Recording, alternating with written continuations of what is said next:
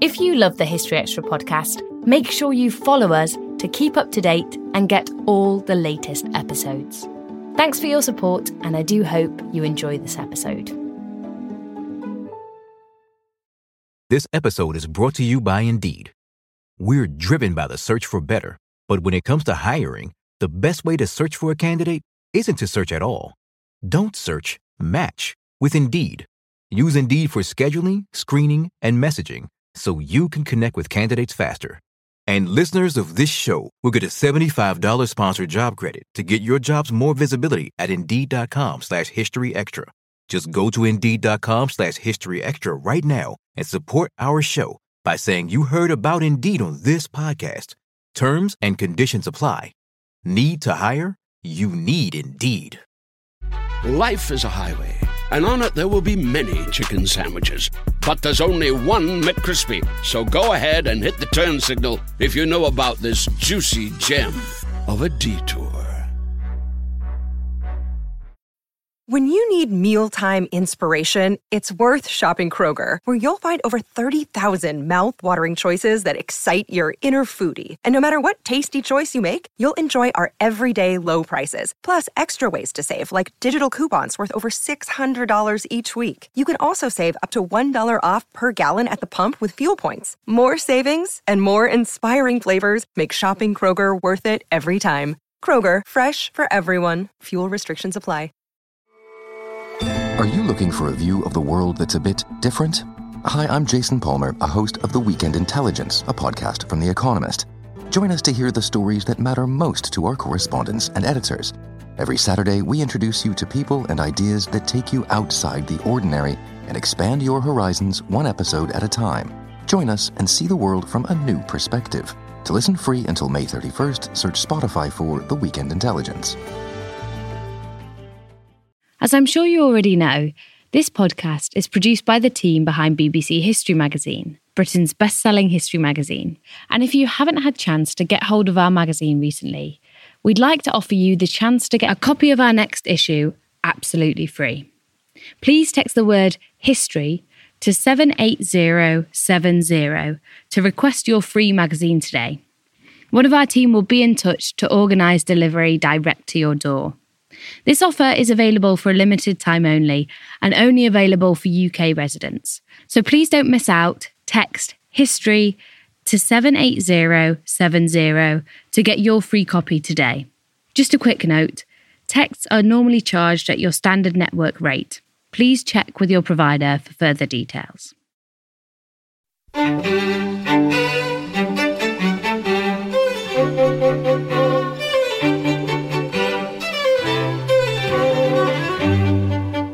Hello and welcome to the History Extra podcast from BBC History Magazine.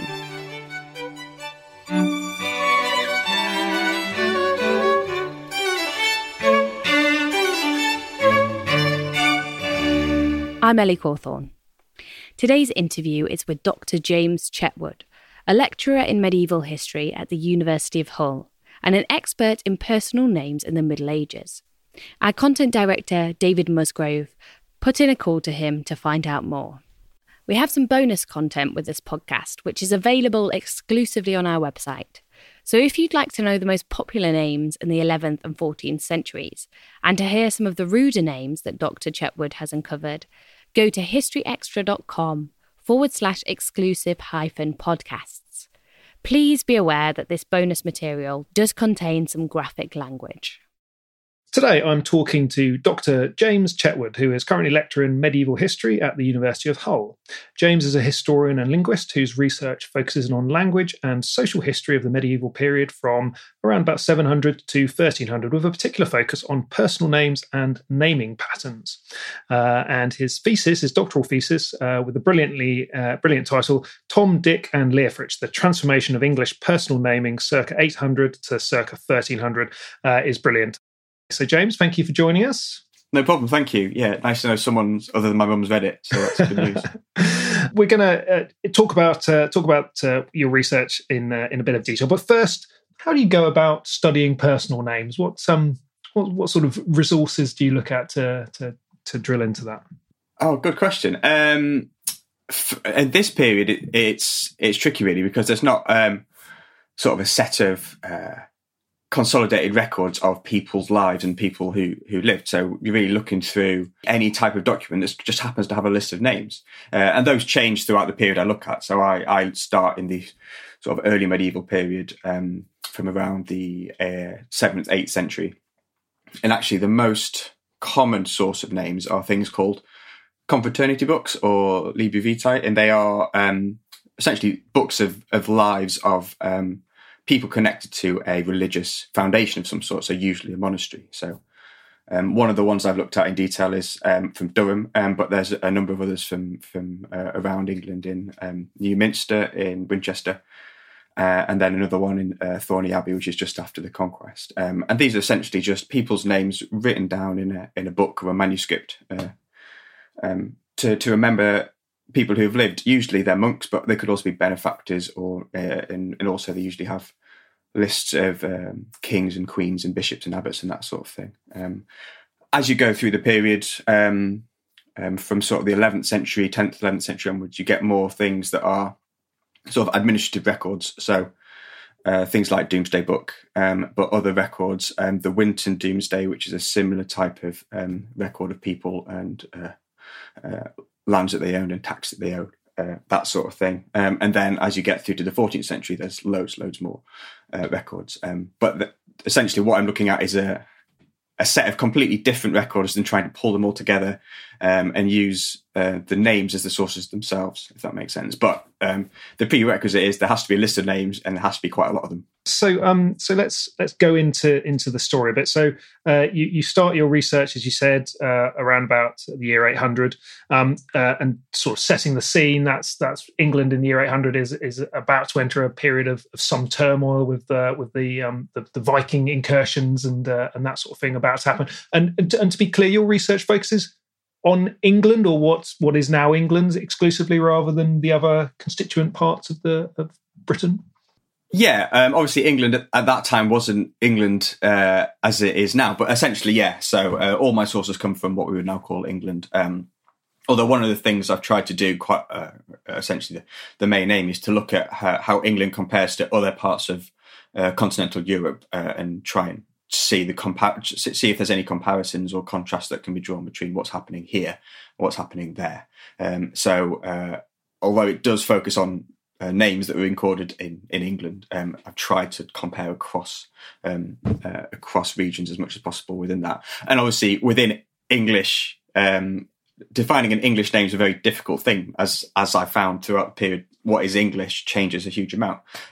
So there's never just English names in any of the sources I look at. There's names from all sorts of different areas, predominantly people who lived in England, but some of them were obviously migrants or immigrants from other parts of Europe, including Ireland and Scotland and Wales and other parts of continental Europe. Okay, we'll get on to how you would recognise those different sorts of names maybe in a second. But I'm just gonna quote a little paragraph from the start of your research, which I think is quite instructive. You say, it's widely agreed that in the early 9th century, the people of England adhered to traditional Germanic principles of name giving, where diphthematic, I'm not sure if that's the correct pronunciation, compound names were created by combining two themes taken from the language of everyday vocabulary.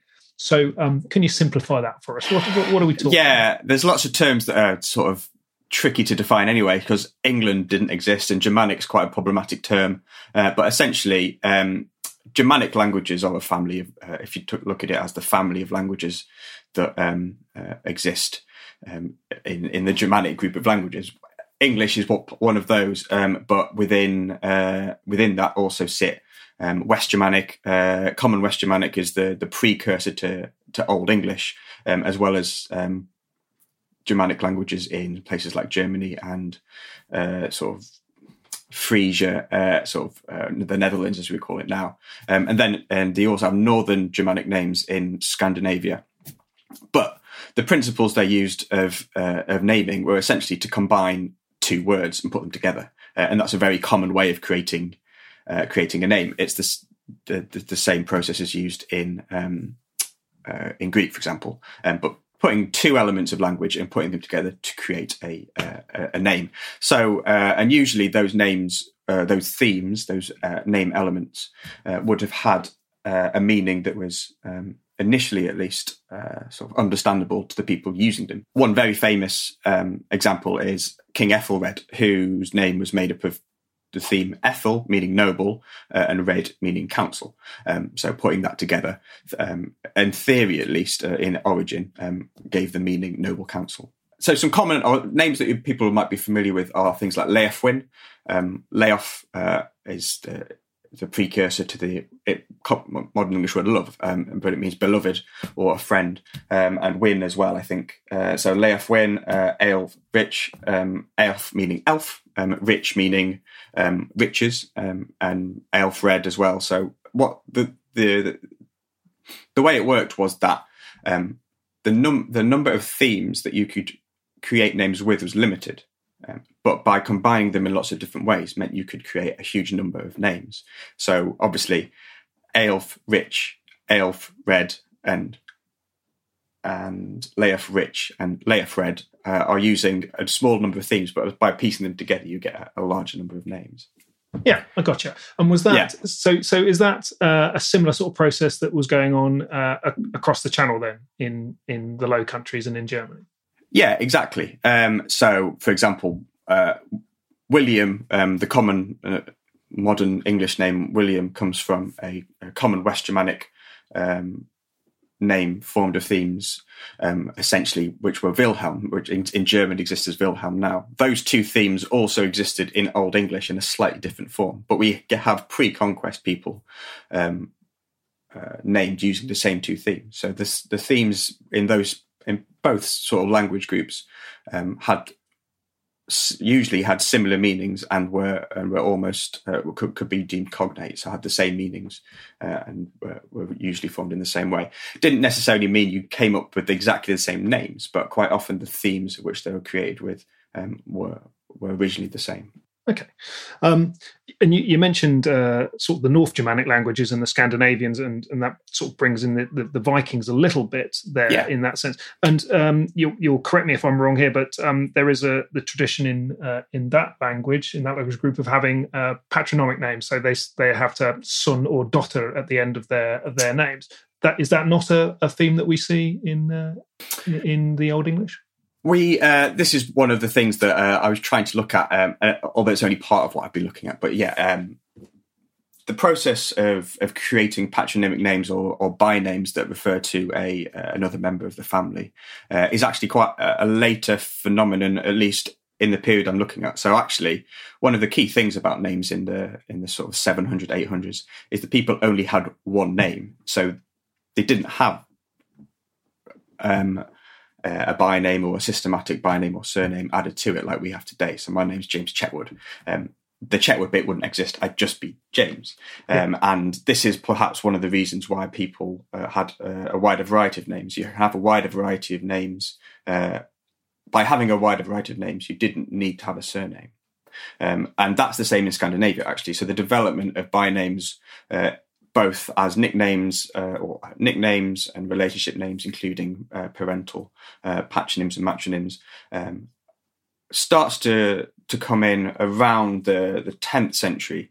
So in Scandinavia that happens, and that happens in England as well at the same time, as well as on the continent, if that makes sense. Yeah, it does, absolutely. But so I find that very interesting because I was just thinking before I got on to you, thinking about prehistory actually, and about theories that archaeologists have about, say, in the Neolithic period, when it's assumed there was some sort of settlement of incomers coming in, and they built monuments in the landscape, and those monuments were deemed to sort of be in some way linking to the ancestors. They put the bones of the ancestors in there, and then that was all part of an idea of linking that group of people with that bit of land, so using the ancestors. One would imagine, I mean, the question of the Anglo-Saxon Germanic settlement into England is a thorny one, and it's not clear as to exactly what happened there. But you would imagine that if there were groups of people who had fairly recently come to an area, they would want to stress their legitimacy to be there, and a way to do that would be through some sort of ancestral naming situation? That's a very long-winded idea that's very ill-informed. But is there nothing in that? We do have evidence of group names for a group of people. So sort of perhaps you might want to call it a clan name or an extended family unit. And this is one of the things that I think changes the way that families and sort of communities are built and structured changes, which changes the way people use names. So we do have evidence of family names in a sense referring to a family group, but that's not applied in the same systematic way. And when we see names listed down, we don't see names listed as a surname or alongside a first name. It's just a name. So they would be Leofwin or Aelfrich or Leofrich, and you wouldn't have a surname added to it. Okay. In this period anyway. And one of the key things actually I should mention is that what the system of creating these diathematic names is not just to mean that there is a limited there was a limited repetition of names amongst people who were alive, but actually also what we found out, or what I've looked at in different family trees and genealogies, is that there's very, very little repetition of names throughout a family as well. So today you might name your son or daughter after a grandparent or an uncle or an auntie. What we see is this doesn't happen, at least not in the 5th, 6th, 7th centuries. People try and avoid naming children after living relatives, which might be to do with very different reasons, but there's no passing down of names in the same way as there is today. And that's one of the key things that changes over the period that I look at names. Yeah, and you mentioned in your research a theory by somebody called Regine Lejeune, who suggested that was due to some Germanic belief in the indivisibility of body and spirit, and a fear that you would be in some way, I don't know, doing a disservice to your ancestors if you took their name, I suppose. Yeah, I think there is something to that, although I don't think that can be the only reason. She explains that there is this idea that, people having the same name as someone else is essentially stealing or it's always like stealing their soul, stealing their essence and their individuality. Yeah. But there's also she also explains that she thinks this changes as Christianity takes over from Germanic paganism. And we do see some changes that happen at that point, but actually this attempt, or the system of keeping names as individual as possible and unrepeated lasts a long time into the Christian periods in various parts of Western Europe. And a lot of people in places like France never became pagans. They were always Christian, but they still used this Germanic system of diathematic naming. So it doesn't quite work, I don't think. So we have to look at other reasons for why this change took place. Okay. And then just one other thing on this. Going back to the Scandinavians again, I'm afraid they have these. Some of them have the exciting nicknames like Skull Splitter and Hairy Breeches and things like that. Do we not see anything of that in these early names? The names that I've looked at, not early, not very early, but we do see these coming in over the period. So I think you start to see a sort of more systematic use of by-names or additional names, including nicknames, from the 10th century onwards. 9th, 10th century, we start to see them coming in. Some of them are very fun, some of them are very boring. But Skull Splitter, there might have been 10th century people called not John, but Aelfrich Skull Splitter. I haven't found any, but I've found some with some interesting by-names. Okay, maybe we'll come back to that later on. And then by-names would also be potentially occupational based. So there are 5 key types of by-names, if I can remember them. So there's relationship by-names, so they may be patronymic or referring to a father, but also potentially a mother, or sometimes another relative, or just another relationship they have with someone. Then there are nicknames, so nicknames just as we use them today, essentially made-up names to do with someone's characteristics or life. There are locational names based around a location of where you live or where you've come from, or a location within the landscape. Which ones haven't I done? Occupational names referring to what that person does for a living, but it might also link to where they're from. So if where they live, if you're the priest, you might be called the priest, and you might know that person lives in the church or next to the church, because that's the names can tell you more than one thing. That's sort of the situation sketched out in the year 800. And now we're going to leap on right to the end of your period. And 500 years later, completely different sort of picture, at least to my untutored eye in terms of these things. And, we've moved from everyone being called, Leofwin or Athelbert or whatever it is, to everyone being called Richard, William, Robert, those sorts of names. I'm talking men here. We should talk about women's names as well, obviously. So how did that happen? So there's a 500-year gap. Lots of things happen there. A very simple take would be that 1066 happened and there was a big continental flood of influence in all aspects of society, and that was sort of washed away old English names and brought in some new names that sound different to me. You're going to tell me that's not the case and it's far more complicated than that. So do your best. Yeah, well, thing is, that's a very sensible and logical explanation for lots of things that happen, and partly because part of it is completely true.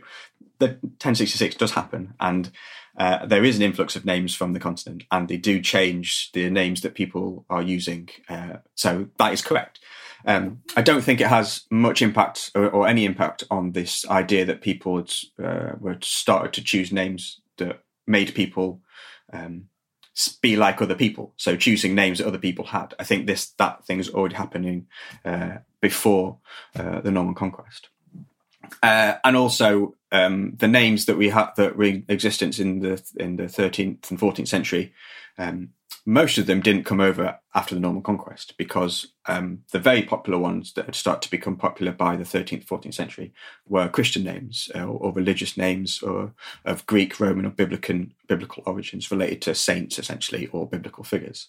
And these names don't really start to become very popular until the early 13th century onwards. So actually we see a number of shifts. First, we see a shift from Old English Germanic names to continental Germanic names. So things like William, things like Richard, things like Robert, that are the same type of name, but from a different linguistic background, if that makes sense. So they are Norman names in as much as they are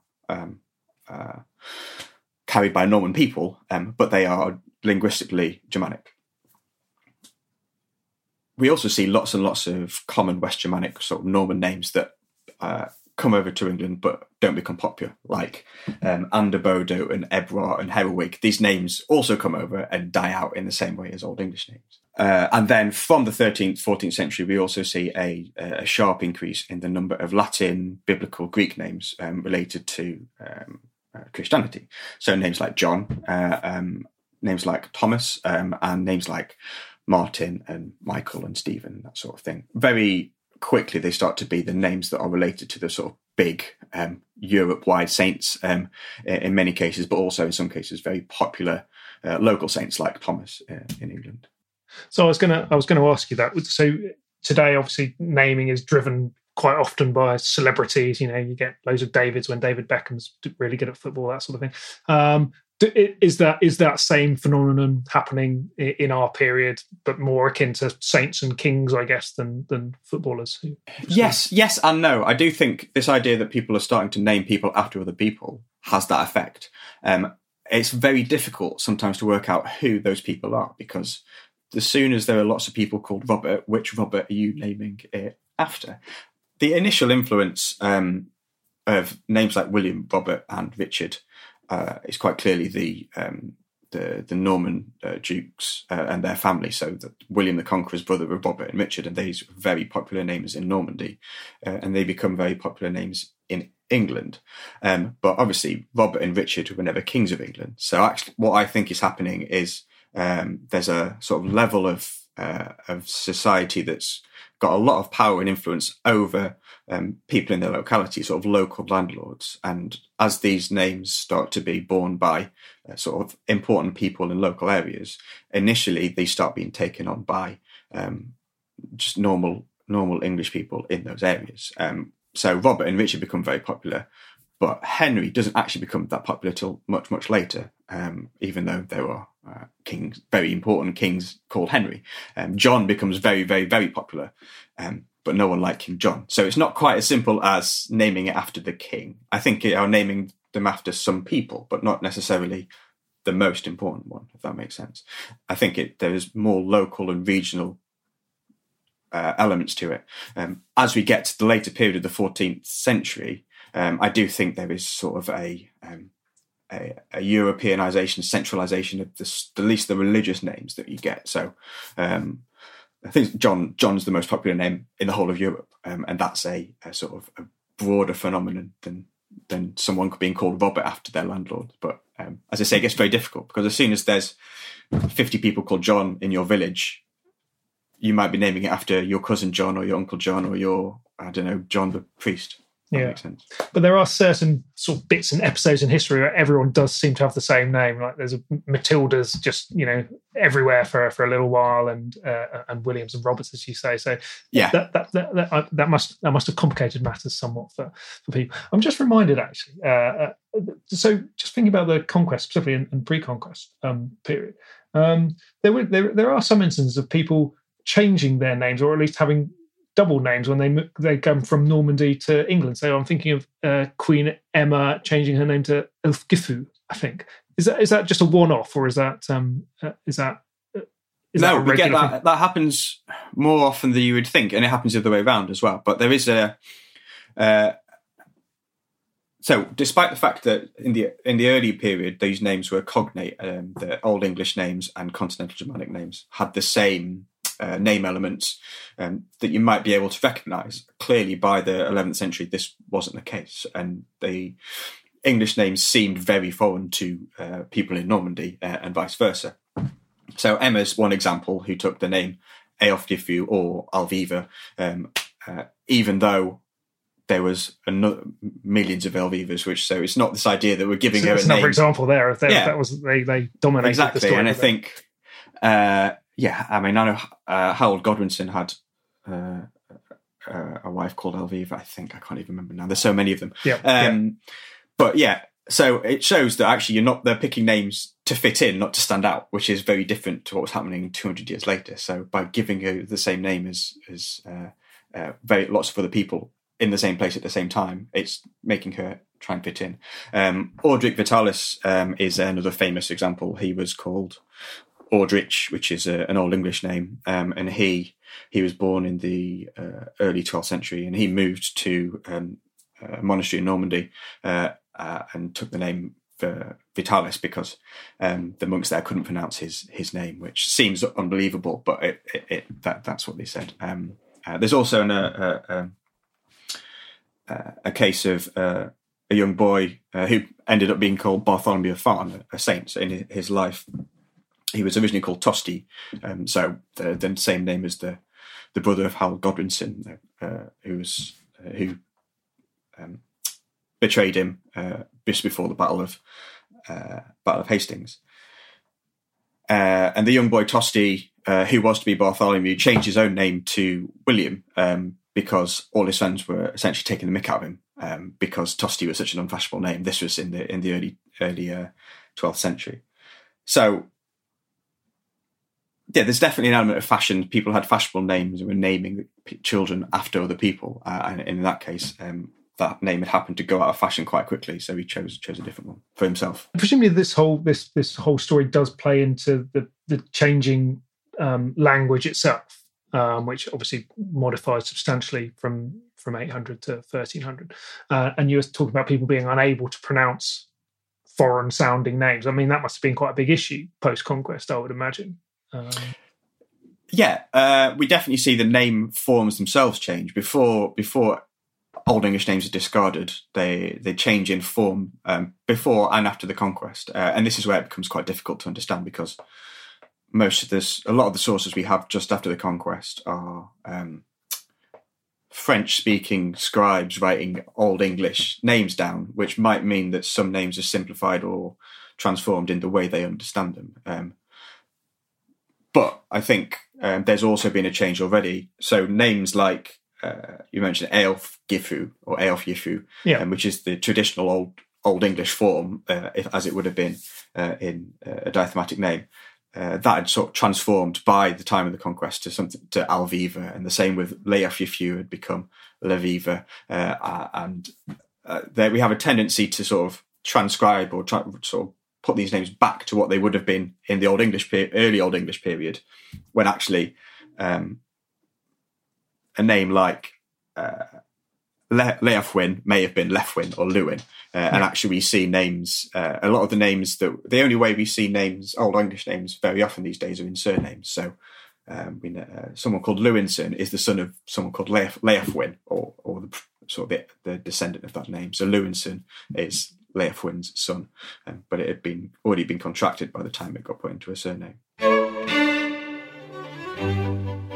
Still to come on the History Extra podcast. Most people, for most of history, stay in roughly the same place and roughly stay at the same social status. That might be a controversial thing to say, but actually surnames are a very good way of working out where someone comes from originally until around the Industrial Revolution. And there's not a huge amount of social mobility. We don't always realise just how much our negative thoughts and experiences stick with us and weigh us down. You may find your brain constantly running through a highlight reel of bad moments. That comment your friend made last week that hurt your feelings. That frustrating thing your mum does. Or that silly thing you said in a meeting. Maybe it's time to get it all off your chest. Whether it's a tiny annoyance or something much bigger, talking about it can give you some relief and lead you to a potential solution. That's where therapy comes in. It's a safe space to share whatever's weighing you down and learn to process it, so your internal highlight reel can focus on the good stuff. And BetterHelp offers affordable online therapy on a schedule that works for you. Connect with a licensed therapist by text, phone, or video call. Start the process in minutes and switch therapists anytime. Let it out with BetterHelp. Visit betterhelp.com/historyextra today to get 10% off your first month. That's BetterHelp, HELP.com/historyextra. This episode is brought to you by Indeed. We're driven by the search for better, but when it comes to hiring, the best way to search for a candidate isn't to search at all. Don't search, match with Indeed. Use Indeed for scheduling, screening, and messaging so you can connect with candidates faster. And listeners of this show will get a $75 sponsored job credit to get your jobs more visibility at Indeed.com/historyextra. Just go to Indeed.com/historyextra right now and support our show by saying you heard about Indeed on this podcast. Terms and conditions apply. Need to hire? You need Indeed. Life is a highway, and on it there will be many chicken sandwiches. But there's only one McCrispy. So go ahead and hit the turn signal if you know about this juicy gem of a detour. We should talk about women's name. I mean, we've talked about some women's names there. Is there any difference at all in the way things work between male and female names? And does that tell us anything at all about social attitudes?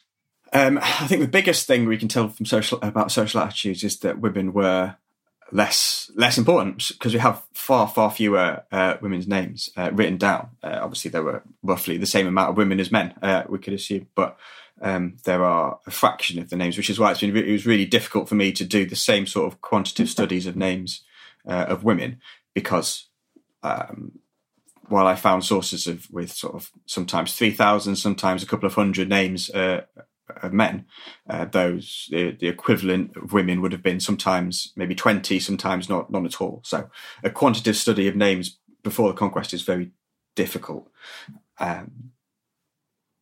I think we can see similar processes in as much as there is a contraction of the naming stock before the conquest around a popular set of names, from what we can see. And actually, one of the interesting things some people have picked up on is that we see a slower switch to Norman or continental names after the conquest amongst female names. So women's names remain sort of pre-conquest for a little bit longer. Why that is, we're not entirely sure, and that's one of the things that I want to look at in more detail. And I think the big change that we see in men's names by the 14th century is that they're very, very concentrated. So for example, I looked at a source in York where there's 800, 900 people, and there's about 40 names shared across those 800, 900 people. And most people share about 5 names. So 50, 60% all are called the same 5 names, which is a huge amount of concentration of names. We see that happen amongst women, but not to the same extent. So there's much more variety in the names that they're given, in as much as the popular names aren't as popular, but although there's a more creativity in the names that they get. Okay, so that must have been ridiculous in that case in York, where basically everyone is called the same name, and that's I guess where you need surnames coming in to differentiate people. This is it is ridiculous, but it's not uncommon. That's just the way it was, which is sort of why I wanted to look at the change. So you go from in around 700-800, everyone had a different name, to around 1300. 1400, where everyone has the same name. So there's obviously a big shift in the way people were choosing names, whether people realised it or not. And it is ridiculous. Unfortunately, that the idea that people added surnames to help distinguish between people is very logical, and it makes sense, but it doesn't necessarily seem to be backed up by the evidence. Studies in France and on the continent, and from what I can see and what I've looked at, you get surnames before you need them, and for people that don't need them. Right. So people with very uncommon names may have a surname, but people with very common names may not. If that makes sense. So I think people are being given surnames and bynames before they need them for different reasons. And actually, it might be the other way around, that once people have surnames, it's easier to discard some of the extraneous given names. If that makes sense. Sure. So at what point, if at all, would you say that most people have surnames? It depends when you buy a surname. So I think, and it depends where you are, and in what part of society you're in.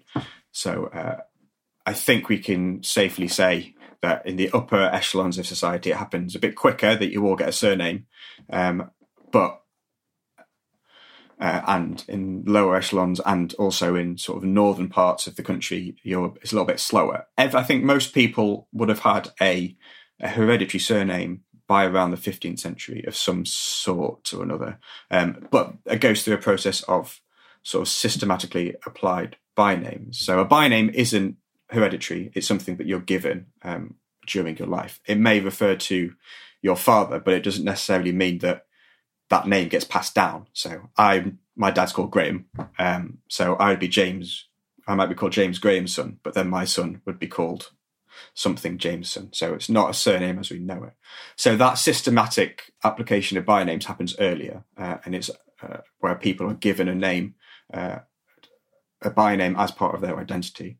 And then at some point in the next sort of 150 years, that develops into a hereditary surname. But then both of these exist together. Even way after this, people are still getting sort of single use bynames, as it were, and we still get them today in the form of nicknames. Yeah. Just so, do you? This is way after your period, but so when is our actual our naming structure that we have today? When is that established? If you don't know the answer, don't worry about it. No, I think so. In terms of a given name and a hereditary surname, probably arrive around the end of the medieval period. That's just about in place, and actually, that's when you can start tracking tracking surnames back to their origin. We know that some people are with common surnames are all descended from an individual with that surname. Yep. So I think everyone called Metcalfe, they can work out where the original Metcalfe was in the 13th century in somewhere in, I think it's Lancashire or West Yorkshire, I can never remember. Okay. And it's almost passed down like I think it's the Y chromosome that gets passed down. And if you can track it all the way throughout their gene, that gene pool, track it across that descendant. So all, however many, 500,000 Metcalfes all come from the same point in the medieval period. Okay, good for the Metcalfes. I don't know why I know Metcalfe. Yeah. Let's hope there's some Metcalfs listening. What about, you mentioned sort of higher born and lower born people. Are there names that are more associated with certain statuses in life that you can see? Obviously, the occupational names are related to someone, and I think that would actually be when they are still being given as part of as a sort of creative process in someone's life. They very much would indicate their social status. Some of these are ironic, so there you get people called king and baron who are quite clearly not kings or barons. So it might be that they're very poor, actually. So they've got a nickname that shows that they are very poor. And it might be something to do with their character, but obviously if you are someone called Tanner, that shows that you have a job, so you're not the lowest of the low, you've got a profession, but obviously that's not quite as prestigious as a smith. But if that makes sense. So a smith would be one up, a priest would be one move up. So actually they're very good tools at indicating an individual's social status. But you're right that obviously once they become hereditary, we can see that most people for most of history stay in roughly the same place and roughly stay at the same social status. That might be a controversial thing to say, but actually surnames are a very good way of working out where someone comes from originates, because most people stay in roughly the same part of the country until around the Industrial Revolution. And there's not a huge amount of social mobility. So there are patterns to do with that. I'm not an expert in that bit, but you can definitely see. Oh, and just leading on from that, what about the question of ethnicity or national affiliation, or saying that you're part of some sort of group? How far do you see that? I mean, we talked at the start about surnames or names that were more Celtic in stock and continental in stock versus the Old English ones. How far can you see that sort of attribution? Yeah, it's names are both brilliant and terrible at indicating where someone is, given names anyway, indicating ethnicity, because they're very malleable. You can call a child anything you want, really. That's not true. Actually, in quite a few modern countries, people have a restriction on what you can call your children. But I could call my child a German name, even though I'm not German. My daughter has a Scottish name, and I am very small, a very small part Scottish. My grandma was Scottish; she was from Orkney, but she ran away to the Isle of Wight when she was 15. So very not Scottish, but she's got a Scottish name. So you might assume that I'm more Scottish than I am by my daughter's name, and she's not Scottish at all. But and that's so. Actually, for the first couple of generations, I think they're really good tools. So if you look at the sources in sort of Domesday in the late 11th century, maybe just after that, we can quite clearly see Norman names becoming in, and we can sort of look at an influence. And the same just before the conquest, we can see areas where there's a high level of Scandinavian names, and you can say that there must have been some sort of Scandinavian influence there. But after a few generations, it's very hard to remember what people were called. It's hard. We can't really imagine what it was like, what the people were called 100 years ago until you look. I have family members. I looked at my family tree. People that I call Elspeth, which just seems like a completely alien name to me. I'd never know anyone called Elspeth, but that was a common name then. And so within a few generations, I think it's very difficult for people to remember what names were like before. So by 1150, particularly by 1200, Richard, Robert and Thomas are good old-fashioned English names in the same way they are today. And you wouldn't say that someone called Richard is French now, but it's a French name in the 1100s. So they're very good tools at working out in the short term if there's been influence from migration, but very quickly that usefulness disappears.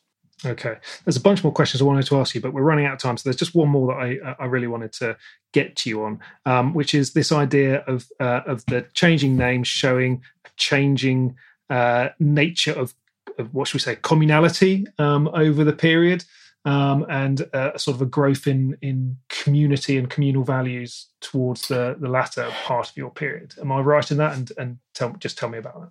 Yeah, no, I think that's definitely the case. So lots of things change a lot in 500 years. That's what happens in history. It seems to me is that there are clearly a lot of changes that happen in the way people live their lives.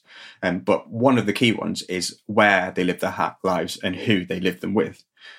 In the 600s-700s, settlements were very dispersed. So by and large, people would live in very small settlements with maybe an extended family group and maybe a couple of other extended family groups in close proximity. But essentially, people would be living amongst small groups that weren't very connected to lots of people. From the 9th, 10th century onwards in England, but also actually in most of continental Europe and actually in much of the islands of Britain and Ireland, there are more people and they start to live closer together in what we now know as villages. More people living together in a much more intense fashion for various different reasons, but mainly because there was more people and they needed to create more food, more surplus, and that sort of thing. But ultimately, most people were either in a nuclear settlement or in a much more tightly inhabited area. So you might not have immediate next door neighbours, but you might all be linked to the same church that you all go to.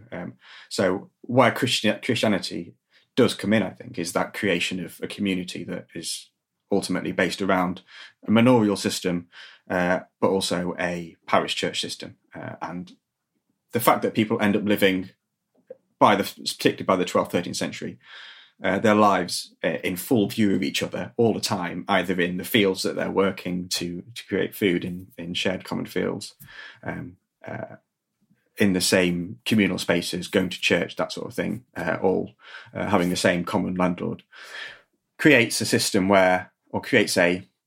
society where being like people is more beneficial. Whether you want to see that as a good thing, is that, oh yeah, community values and we're all in this together, or whether you just don't want to stand out. But we see across Europe, but particularly in England, because I've looked at it, a greater propensity to try and be like the people in their immediate location. And this, the way I've seen it is that people start to have the same names. And it's way more than people share the same name today, but to much lesser degree. I've talked about villages there, but the same thing applies in towns as well. That was Dr. James Chetwood of the University of Hull, speaking to Dave Musgrove. If you'd like to listen to the bonus content about the most popular and rudest names that Dr. Chetwood has found, go to historyextra.com/exclusive-podcasts. But again, please be aware that this bonus content does come with an explicit warning for graphic language. Thanks for listening. This episode was produced by Ben Hewitt and Jack Bateman. We'll be back on Friday when Jonathan Fennell will be discussing the Second World War in the East.